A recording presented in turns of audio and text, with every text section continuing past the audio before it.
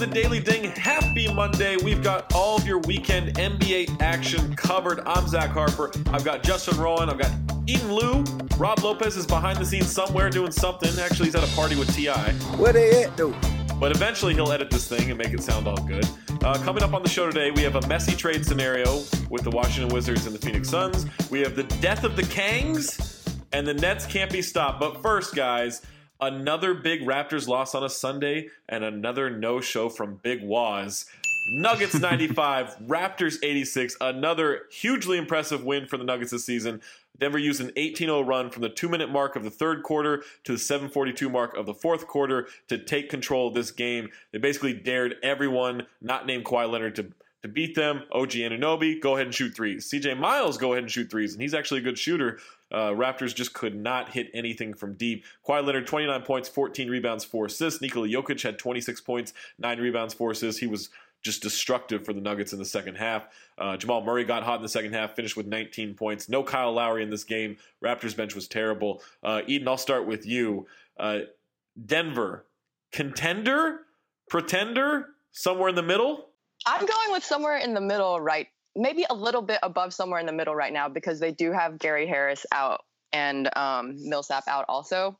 I think they're fun, but they're kind of like for the first 3 quarters, I honestly didn't think that they were going to be able to catch up to the Raptors. Same. Absolutely same. But then Murray just got too hot for them in the fourth and never really cooled off even after Kawhi came back in the game. So being able to close games is what makes them contenders, right? Yeah, I mean, they're really good at home. All this, with the injuries and everything, the cushion they've built, the fact that they're still winning games despite these injuries, if they can get a first round series at home, that's a really hard place to play. They're 12-3 at home this season at the Pepsi Center. I think it's still called the Pepsi Center. No one drinks Pepsi, by the way, so that's a terrible name. Justin, this Raptors team, was it concerning, or is it just they simply miss shots at altitude? I think it's injuries, it's missing shots. Last game of a road trip, they go 2-2 on the trip. They had some impressive wins in there. Obviously, no Kyle Lowry is really going to impact things. DeLon Wright was making a lot of poor decisions down the stretch there. And then you just had a hot showing from Murray. Oh, yeah. Rob, throw in a Murray in there. Murray! From Stugatz, if you're listening, he's not listening at this point, but if you can, throw in a Murray there, throughout while we're randomly talking. Use it as a censor, even if we're not swearing. Just use it to make theater of the mind, that whole thing that it means sense. Let's just make the audience think that we're just saying awful things that's being covered up by Murray. Murray! I'm with you. Like it did seem a little bit. It feels weird to blame like injuries in this game because the Nuggets are so injured. Right? For the Raptors end of it. But you definitely saw, I think it's a good point in terms of just, even when Kyle Lowry isn't good, he still directs that team really well. And Eden, you saw, DeLon Wright is good. Lorenzo Brown's, not a bad third or fourth point guard, but no Van Vliet in this game. You saw that they really didn't have a ton of direction. They had to run probably too much through Danny Green dribbling. And Eden, I don't think anybody wants Danny Green dribbling. No, we don't. We just need him shooting. Or we being the Raptors. Right, exactly. Yeah, now you've joined Nits and you've joined Waz. Is this what's happening? Yeah, I don't know if we can. Also, just throwing this out there, I know Valanciunas is hurt. Way too much Greg Monroe in this game. Yeah. He was a minus 14 in 13 minutes. The Raptors bench really was just terrible. I love the game from Monty Morris. 12 points, 4 rebounds, 4 assists off the bench. Played 38 minutes off the bench in this game. They really didn't go to a deep really bench. Good lately. He's good, Eden. He's really good. Even when Isaiah Thomas comes back, and Justin, I think you can speak to this. I don't think you want Isaiah Thomas in any of those roles that Monty Morris is in.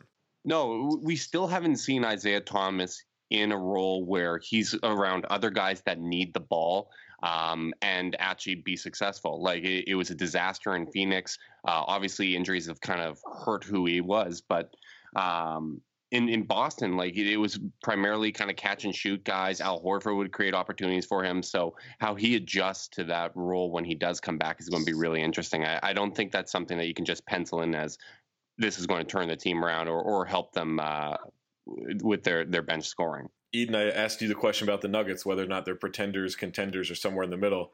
Raptors, pretenders or super pretenders? Because clearly they're pretenders. Yeah, we're not doing this again, right? They're I was pretenders. willing. We're not doing this again. I'm willing to give Kawhi Leonard all the benefit of the doubt and then just hammer the Raptors for old time's sake. Yeah. That's fair. Everybody listen up. It is Monday, which means you have 2 days before the back-to-back Wednesday challenge on FanDuel.com. Just go to FanDuel.com/B2B. That's B, the number 2, and then B again. It's a 2 sandwich with B as the bread on both ends. That kind of works. FanDuel.com/B2B. Sign up for an account. Deposit $5. Get $5 back from FanDuel. That means you now have $10 in your account, and you can play with B2B listeners every single Wednesday. Eden's a part of this. The whole group is a part of this. Jade is really bad at it, so you know you'll finish higher than him. Shout out to last week's winner, Rich Guns. Rich Guns coming through. Got to join the mailbag on Friday with another big victory. It's really him and Andre Trotti kind of battling it out this season. So go to FanDuel.com/B2B. Sign up, deposit, play with us on the back-to-back Wednesday challenge. Win it. Come on the mailbag. Yell at everybody. News from the weekend. We just have one big news item, and that is the Trevor Ariza trade fiasco.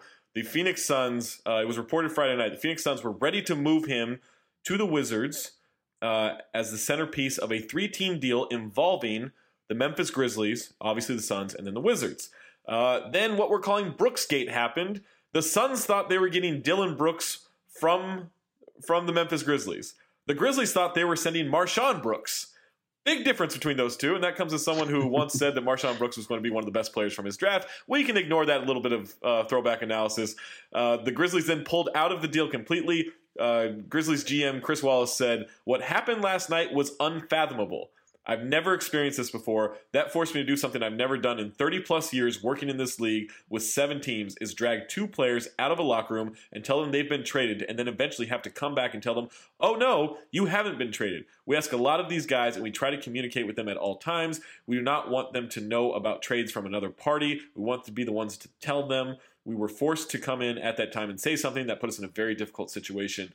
We will get to the actual trade that happened in a little bit, but Justin, this is a crazy thing. Like, other than the Chris Paul, no, we're going to undo that trade from David Stern years ago. I can't think of a deal like this where there was so much confusion over what was happening. Right. I mean, I absolutely loved it from a pure chaos standpoint. Great content, as Darren Ravel would say. It is one of the funniest NBA stories that I can recall. And yeah, as I said, that's a difficult position to put yourself in, where you've traded players, you've already talked to them, and then you have to go back and say, actually, you guys are sticking around. And it's also just funny to see, because what we do, it's always knee-jerk reactions where we look at, okay, what's our take on this trade? So everyone's weighing in, everyone's giving their opinions, and then everything gets reversed very quickly. So it was funny to see kind of everybody just trying to keep up with the news as it came in. But it's just an absolute nightmare. To me, it's still baffling that at no point did Memphis and Phoenix talk directly before the call went in and clarify who's being traded. I guess if they did, they only said the last name Brooks for some reason. But the whole situation is just fascinating to me. So, Eden, here's my confusion: is if you're Memphis and you know, and I'm not trying to blame Memphis for this, but this is just where my mind goes. You know, you have 2 players with the last name Brooks on the roster. If it's not clear, don't you at one point go, hey guys, by the way, we know we're talking about Marshawn here, right? Right. It seems a little weird that at no point in time, when you, like you said, there's 2 players with the last name Brooks that you mentioned first names. It was funny seeing the text come in from Woj saying 1 minute it was Dillon Brooks, and then 3 minutes later it was saying that it was Marshawn, and that's when the confusion started to unravel. It's just, it's insane to me. So the deal that ended up going through is the Wizards and the Suns decided to resurrect the talks after Memphis dropped out because they weren't going to trade Dillon Brooks, which, by the way, I completely agree with. What a dumb trade. It just doesn't make any sense to me that they would do that. But the Suns then trade Ariza to the Wizards not straight up, for Kelly Oubre and Austin Rivers. And I guess for Washington, Justin, I sort of get why they do this deal. If you don't want to be a part of Kelly Oubre's restricted free agency, I get that, because I do think he's gonna he's hitting the market in a summer where there's gonna be a lot of cap space. And so I get that. Like, if you think that a team like Brooklyn, who always comes in and throws these crazy offer sheets at teams, if you think they're going to come in and try to steal them, yeah, you don't want to match that money when you already have all this money out to Wall, Beal, and Otto Porter. But at the same time, all you got out of Kelly Oubre was a year of Trevor Ariza, and maybe you get to re-sign him? Right. I mean, theoretically, I don't think it's clear cut that for the rest of the season, Trevor Ariza is going to be better than Oubre. Like, I think he's going to bring something to the locker room, but he hasn't exactly been playing really well this year. He might have a bit of a Tyson Chandler resurgence once you get out of Phoenix. But I don't know if it's necessarily a guarantee. And if you're not going to pay Oubre this summer, that's fine. Like, you can still let him walk, but I don't think there's necessarily a guarantee that they're going to sign Ariza or that they're going to want to there. So to me, it's a little bit baffling. I think Austin Rivers is actually going to be a little helpful for Phoenix just because they have no point guards there. Yeah, I agree. But for Washington, like, it just felt like they could have done a little bit better than this. It feels like an overpay. I don't even know if Oubre is going to stay in Phoenix. It's possible that they end up flipping him. But it just seems like a typical Wizards move that is kind of done out of panic and a quick fix in their eyes to try to change the locker room. Yeah, Ernie Grunfeld remains employed, which is, that's actually, like, I know we kill him over that. That's a goal. To be that bad at your job and still have that kind of job security is phenomenal. Eden, if you're the Suns, do you think you want to have the whole process of Kelly Oubre hits restricted free agency and you either sign him or you match his contract, or do you think you'd rather flip him for another asset or another piece before the trade deadline? I think you'd rather flip him before the trade deadline, because there's going to be a team that will take Kelly for what he is right now. Yeah. But the Suns are obviously in a rebuilding year. They have more time to figure it out instead of being committed to when he becomes an unrestricted free agent. Yeah, I agree. I think for at least this whole process, like, you have a bunch of those guys, right? Like, you have a Josh Jackson, you have Mikal Bridges, like, you have guys like you have TJ Warren, you have a bunch of switchy wings. Like, not that Oubre isn't valuable and can't be better than those guys, but I don't know that you're maximizing your team's cap space moving forward and the construction of that roster if you're keeping him instead of flipping him. Everybody, tickets are running out. If you want to go to Boston Live, Count the Dings back-to-back live podcast show Saturday, March 2nd. It's at the end of the Sloan Conference. It's at the Middle East in Boston, not the part of the world, but it is a venue in Boston. You can go watch us do our live podcast, hang out with us after, have a really good time. Tickets are on sale to the general public. VIP is sold out. But go to patreon.com/countthedings, become a Patreon subscriber, get into the Discord, and then maybe you can get a VIP on the ticket on the secondary market. You can go to Count the Dings Twitter or Jade's Twitter page at Jade_Hoy for ticket links. Again, March 2nd at the Middle East in Boston, end of the Sloan Analytics Conference. Come see our live show. Let's get to the other action from Sunday. Pacers 110, Knicks 99. Pacers improved to 20-10 on the season. Third best winning percentage in the East right now. We're not totally taking them seriously yet, but they're making me take them more and more seriously each game. Victor Oladipo, 26 points, 8 rebounds, 7 assists, 5 steals. Miles Turner had 24 points for the Pacers. Domantas Sabonis had 13 points, 12 rebounds, 4 assists off the bench. Enes Kanter led the Knicks with 20 and 15. No one really cares about what the Knicks did in this game, though. Wizards 128, Lakers 110. Big win for the Wizards. Trevor Ariza has fixed their problems, even though he's not officially on the team yet, because that trade call goes through Monday morning, as you listen to this probably. John Wall led the way with 40 points, 14 assists. Bradley Beal had 25 points, 12 rebounds. Sam Dekker with 20 points off the bench. LeBron was terrible in this game. 13 points on 16 shots and just 3 assists. Lakers won on back-to-back. Kuzma had 20. Contavious Caldwell-Pope had 25 off the bench. Justin, what did you see from this game from the Lakers side of it? Yeah, it was clearly one of those games where it's a back-to-back. You're playing on the East Coast. It was just kind of a write-off. Their whole weekend was kind of that, because Charlotte had played OT game the night before they played the Lakers, and then they get run out of the gym, and then the same thing happens here for Washington. John Wall he played out of his mind. He doesn't do it as often anymore, but when Wall actually does put together a good game. It's really impressive to see how well he can play, and maybe he was auditioning for the Lakers. Maybe that's what the real storyline for this game was he's just going out there trying to get traded. Clutch Sports at it again. I would like if someone could look up the stats of John Wall since he got a haircut. I think that's an important breakdown. You mentioned the back-to-backs. Like Lakers were on a back-to-back before that. The Hornets were on the back-to-back when they faced the Lakers the night before. It's a real back-to-back human centipede situation we got going here. That's an uncomfortable thing to say. Heat 102, Pelicans 96. Miami Heat continue to choke the life out of teams with their defense. Josh Richardson led the Heat with 22 points. Dwayne Wade had 19 off the bench. Hit a tough runner with about I want to say like a minute left over Anthony Davis that basically put this one away and kept the Pelicans from really making a comeback. Hassan Whiteside, 17 points, 12 rebounds. Heat had 22 offensive rebounds in this game. Anthony Davis, spectacular again, 27 points, 12 rebounds, 7 assists, 3 steals, 3 blocks. Didn't matter. Drew Holiday had 22 points. Pelicans bench was terrible in this game, aside from Etuan Moore. Kings 120, Mavs 113. Guys, the Kings are good. RIP KANGZ with a Z. This is the Kings' best start since 2004-2005 when they started 20-9 in their first 29 games. It's also the first time since 2004-2005 that they have been above 500 after 29 games. De'Aaron Fox, 28 points. Buddy Hield, 28 points. Most improved backcourt, if that's a fake award we can make up right now. Luka Doncic was really good, led the Mavs with 28 points, 9 assists, 5 rebounds.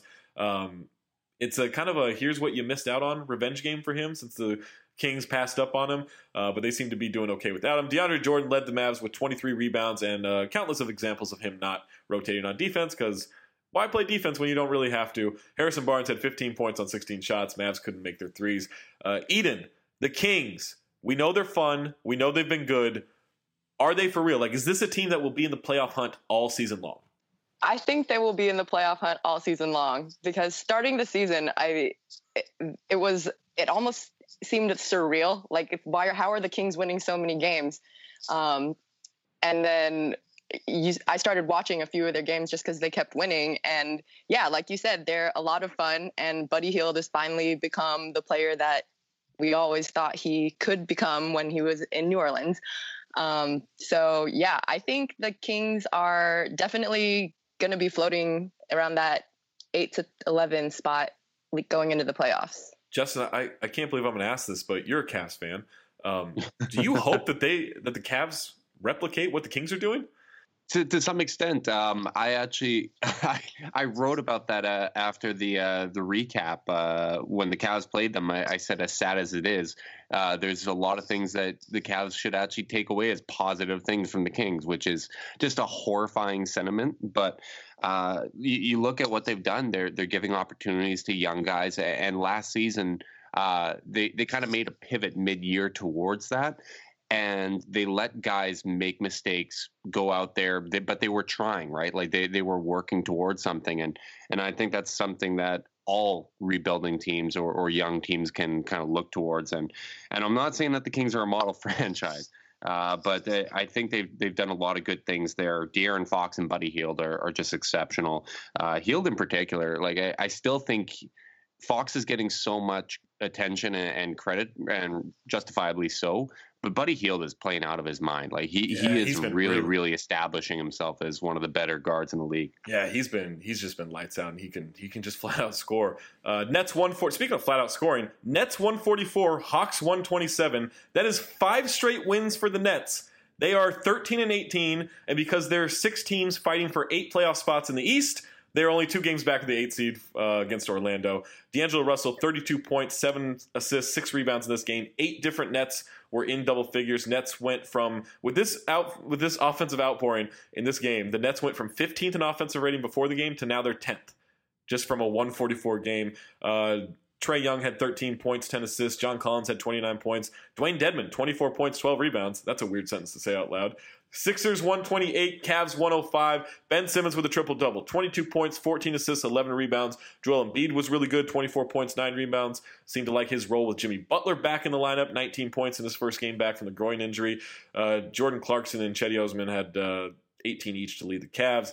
Eden, what did you see from the Sixers in this game as they were able to exude their dominance over a crippled, broken Cavs team? I'm so sorry, Justin.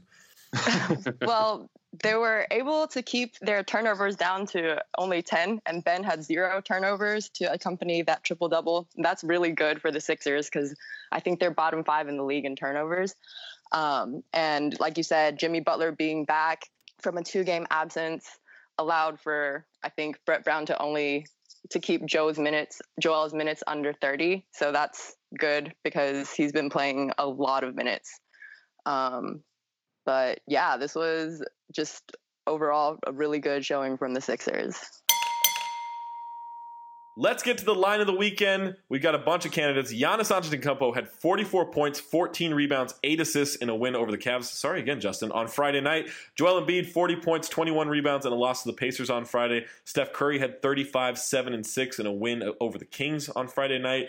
LeBron had a triple-double, and Lonzo Ball had a triple-double, 24, 12, and 11 for LeBron, 16, 10, and 10 for Lonzo in their win over the Hornets on Saturday. It's the first teammates to record a triple-double in the same game since Jason Kidd and Vince Carter pulled it off back in 2007 when the Nets were still in New Jersey. James Harden had 32, 12, and 10 in a win over the Grizzlies. John Wall, 40 points, 14 assists, 6 rebounds in Sunday's win over the Lakers. Eden, please tell me who gets your line of the weekend. I'm giving it to LeBron and Lonzo. The duo. Yeah, it's cute.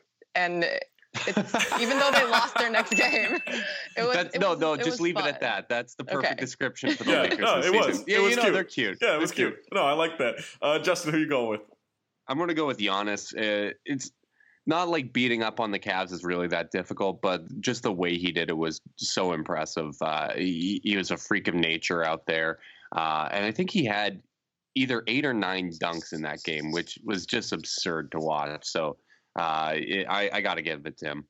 I'm going to go John Wall. Now, I'm here for the jokes this year, and I'm here for trashing the Wizards, but I really enjoy when John Wall plays well. He's just one of my favorite players to watch when he's motivated and cares and doesn't fully hate his teammates and they don't fully hate him. So 40 points, 14 assists, 6 rebounds in the win Sunday over the Lakers. I'll take that for my line of the weekend. Make sure to like us on Facebook. That's you go to the internet and you go facebook.com/countthedings.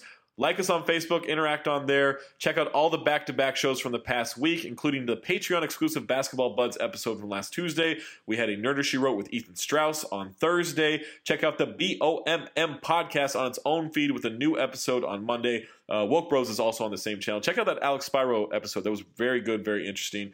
You can find that on any platform you listen to with podcasts. Also, don't forget to rate, review, subscribe to the Daily Ding, as well as the back-to-back network, including Kean Fahi's NFL pod, The Interceptable, which has a great co-host named Zach Harper, and, of course, The House of Strauss, which is always good because Ethan is a psychopath.